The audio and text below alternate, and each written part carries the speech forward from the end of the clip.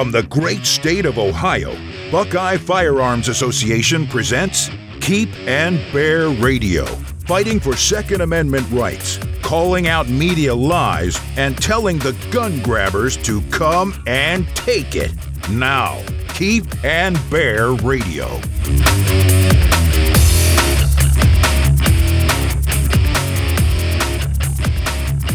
In the previous podcast, I talked to Dick Heller, the man who saved the Second Amendment with his victorious U.S. Supreme Court case, District of Columbia versus Heller.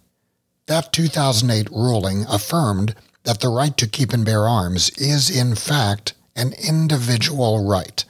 And on this episode of Keep and Bear Radio, we're going to hear from the late, great Justice Antonin Scalia, who wrote the majority opinion in that case. I'm Dean Rieck, Executive Director of Buckeye Firearms Association, and in a moment, you will hear Antonin Scalia as he announces the historic decision in the Heller case. Now, I realize that most legal cases are not exactly scintillating entertainment, but the Heller case is fascinating. And if you're even a little bit interested in gun rights, this is a case you should be familiar with.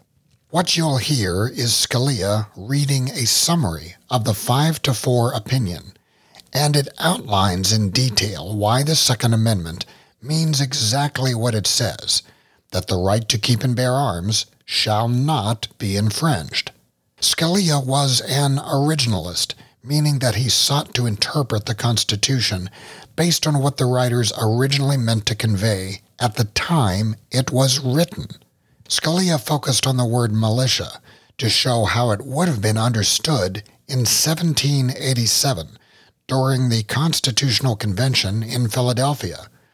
While many have argued that it referred exclusively to military service, Scalia showed that it actually referred to the body of all citizens. The full written opinion in the Heller case is 157 pages, and it is absolutely worth reading. Just Google D.C. versus Heller ruling, and you'll find it. The facts of the Heller case are pretty simple. Washington, D.C. essentially banned handguns, though the chief of police could issue one-year licenses. D.C. also required firearms to be kept unloaded and disassembled or bound by a trigger lock. Dick Heller was a D.C. Special Police officer who was authorized to carry a handgun while on duty. He applied for a license to keep a handgun at his home, but his application was denied. Heller sued the District of Columbia. The district court dismissed the complaint. Then the U.S. Court of Appeals reversed and held that the Second Amendment protects the right to keep firearms in the home for the purpose of self-defense. Finally, the case was taken up by the U.S. Supreme Court. So the question presented in the Heller case was, is the District of Columbia violating the Second Amendment by restricting the licensing of handguns and requiring firearms in the home to be kept non-functional? The conclusion? Banning handguns, an entire class of arms that is commonly used for protection, and prohibiting firearms from being kept functional in the home does violate the Second Amendment. Here is Antonin Scalia reading the summary of the court's opinion on June 26, 2008. The audio is about 16 minutes. And by the way, Scalia was not only a justice on the Supreme Court, he was a gun owner and hunter. In fact, he passed away in his sleep during a quail hunting trip on a ranch in southwestern Texas in early 2016. In other words, Scalia's last act was exercising his constitutional rights. Justice Scalia also has our opinion this morning in case 07290, District of Columbia versus Heller. If you can bear with me, I can do it. This case is here on writ of certiorari to the United States Court of Appeals for the District of Columbia Circuit. District of Columbia law bans handgun possession by making it a crime to carry an unregistered firearm, prohibiting the registration of handguns, and providing separately that no person may carry a handgun not licensed by the chief of police, who is authorized to issue one-year licenses. In addition, it requires residents to keep lawfully owned firearms, which would include long guns, unloaded and disassembled or bound by a trigger lock or similar device. Respondent Heller, a D.C. special policeman, applied to register a handgun he wished to keep at home, but the district refused. He filed this suit seeking on Second Amendment grounds to enjoin the city from enforcing the ban on handgun registration, the licensing requirement insofar as it prohibits carrying an unlicensed firearm in the home, and the trigger lock requirement insofar as it prohibits the use of functional firearms in the home. The district court dismissed the suit, but the United States Court of Appeals for the District of Columbia Circuit reversed, holding that the Second Amendment protects an individual's right to possess firearms and that the city's total ban on handguns, as well as its requirement that firearms in the home be kept non-functional even when necessary for self-defense, violated this right. The Court of Appeals directed the district court to enter summary judgment for respondent. In an opinion filed with the clerk today, we affirm the judgment of the District of Columbia Circuit. We hold that the Second Amendment guarantees an individual right to have and use arms for self-defense in the home, and that the district's handgun ban, as well as its requirement that firearms in the home be rendered inoperative, violates that right. Our opinion is very lengthy, examining in detail the text and history of the Second Amendment. This summary that I'm giving will state little more than the conclusions. If you want to check their validity against the dissent's contrary claims, you will have to read some 154 pages of opinions. The Second Amendment provides, quote, a well-regulated militia being necessary to the security of a free state, the right of the people to keep and bear arms shall not be infringed.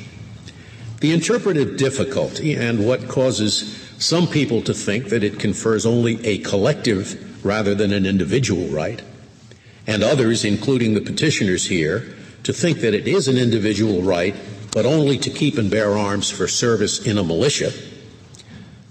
The interpretive difficulty that produces those positions is, of course, the prologue, a well-regulated militia being necessary to the security of a free state. It's a standard principle of interpretation, and was in 1791, that a prologue cannot limit the scope of the operative text, which often goes beyond the narrow purpose set forth in a prologue. It would be peculiar, however, for the prologue positively to contradict the text. So, we examine first the operative portion of the amendment, namely, the right of the people to keep and bear arms shall not be infringed. We conclude, after examining many uses of keep arms and bear arms contemporaneous with and prior to the adoption of the Second Amendment, that it means pretty much what it means today, to have and carry weapons. Those old sources refute the notion that bear arms alone or keep and bear arms in combination has an exclusively military connotation. To be sure, when one was a soldier, he bore arms, but one could bear arms without being a soldier. The same conclusion that the phrase does not refer to military service is demanded by the fact that it was universally understood that the Second Amendment incorporated into the federal Constitution a pre-existing right of Englishmen set forth in the 1689 English Bill of Rights. That's why it reads, shall not be infringed. The right shall not be infringed, referring to a pre-existing right. And everybody agrees with that. There is no doubt that the English right was an individual right to have and carry arms. We then turn to the prologue to see if it is incompatible with the interpretation we have given the operative clause. It is not.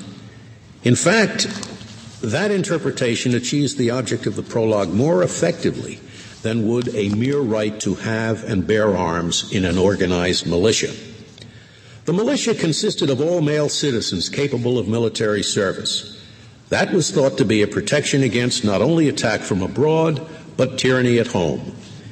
In the events that had given rise to the English Bill of Rights, the Stuart kings had not abolished the people's militia, but had simply taken away the people's arms, or the arms of their opponents, leaving in place only a standing army and a select militia dominated by their own supporters.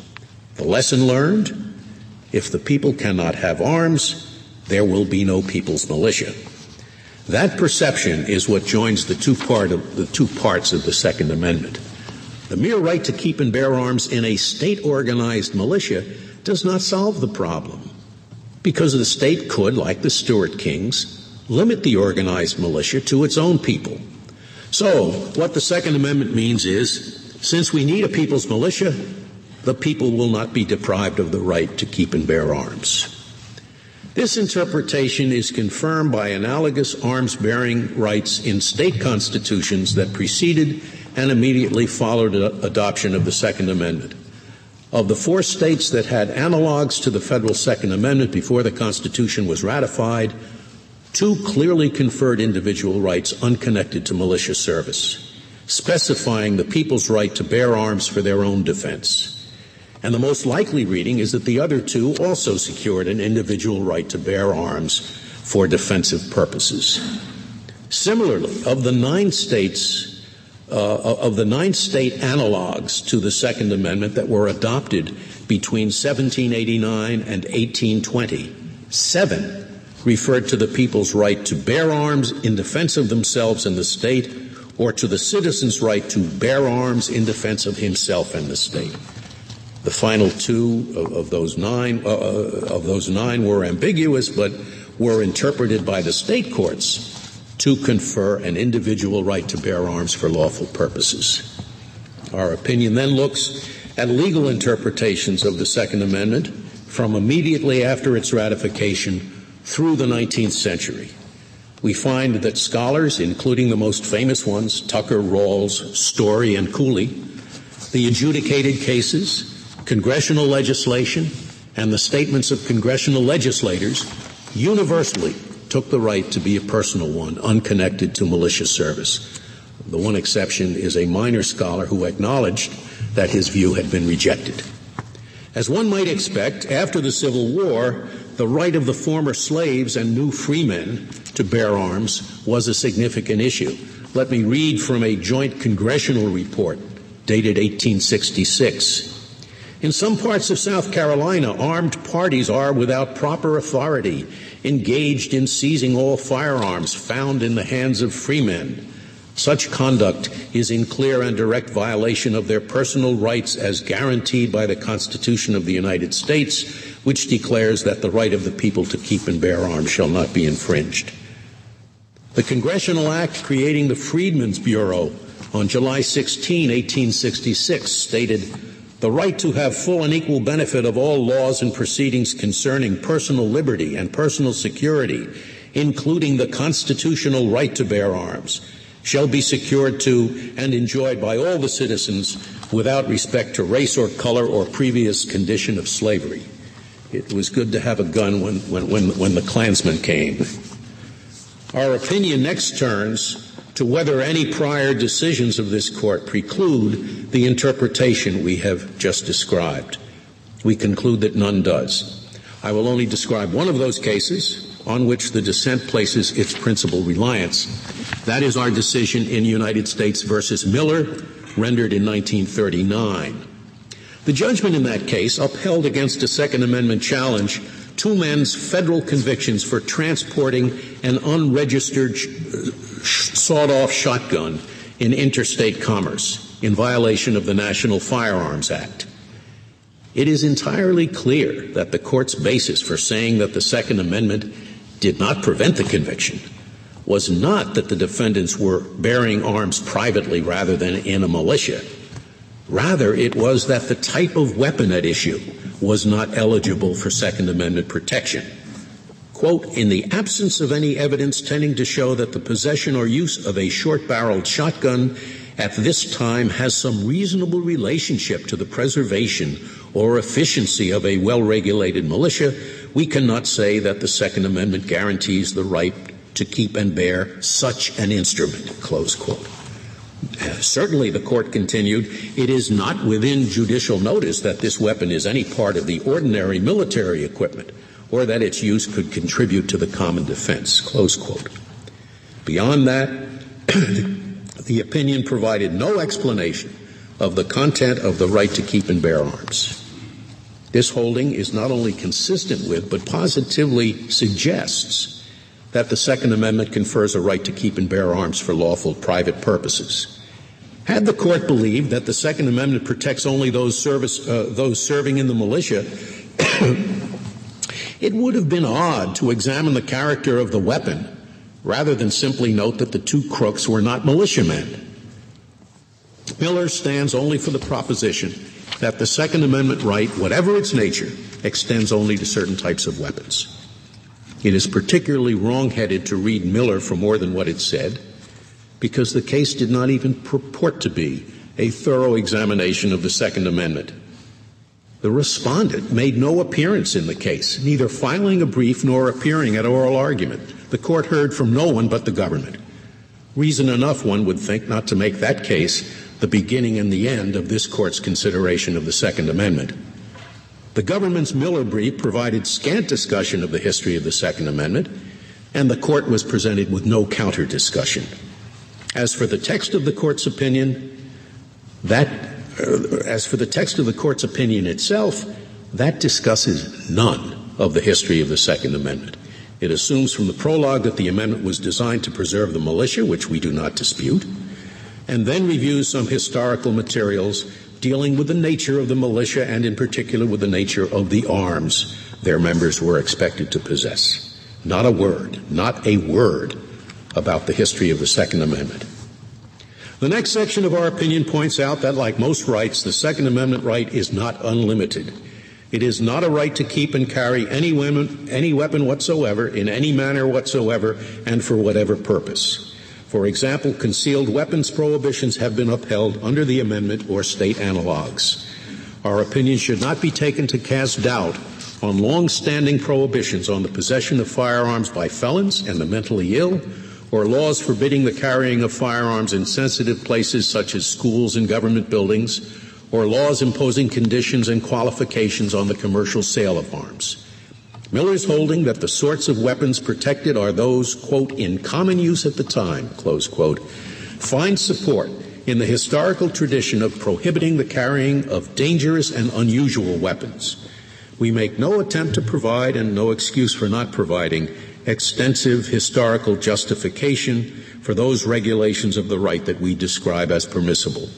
Since this case represents the court's first in-depth examination of the Second Amendment, one should not expect it to clarify the entire field. There will be time enough to expound upon the historical justifications for these exceptions we have mentioned, if and when those exceptions come before us. Finally, we come to our disposition of the case. The district's handgun ban and the trigger lock requirement, at least as applied to immediate self-defense, which is all that respondent asked for, violate the Second Amendment. The district's total ban on handgun possession in the home amounts to a prohibition of an entire class of arms that Americans overwhelmingly choose for the lawful purpose of self-defense. Under any of the standards of scrutiny the court has applied to enumerated constitutional rights, this prohibition, in the place where the need for lawful defense of self, family, and property is most acute, would fail constitutional muster. Similarly, the requirement that any lawful firearm in the home be disassembled or bound by a trigger lock makes it impossible for citizens to use arms for the core lawful purpose of self-defense and is hence unconstitutional. Because Heller conceded at oral argument that the D.C. licensing law is permissible if it is not enforced arbitrarily and capriciously, the court assumes that a license will satisfy his prayer for relief, and so we do not address the licensing requirement. Assuming he is not disqualified from exercising Second Amendment rights by being a felon or mentally ill, for example, the district must permit Heller to register his handgun and must issue him a license to carry it at home. We are aware of the problem of handgun violence in this country, and we take seriously the concerns raised by the many amici who believe that prohibition of handgun ownership is a solution. The Constitution leaves the District of Columbia a variety of tools for combating that problem, including some measures regulating handguns. But the Second Amendment necessarily takes certain policy choices off the table. These include the absolute prohibition of handguns held and used for self-defense in the home. Undoubtedly, some think that the Second Amendment is outmoded in a society where our standing army is the pride of our nation, where well-trained police forces provide personal security, and where gun violence is a serious problem. That is perhaps debatable. But what is not debatable is that it is not the role of this court to pronounce the Second Amendment extinct. That's all for this episode of Keep and Bear Radio. If you enjoyed the podcast, I urge you to subscribe. And please subscribe to the Buckeye Firearms Association newsletter at buckeyefirearms.org. If you'd like to become a member and support the work of BFA, go to joinbfa.org.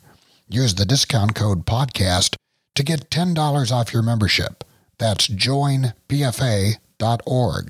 We'll see you next time on Keep and Bear Radio.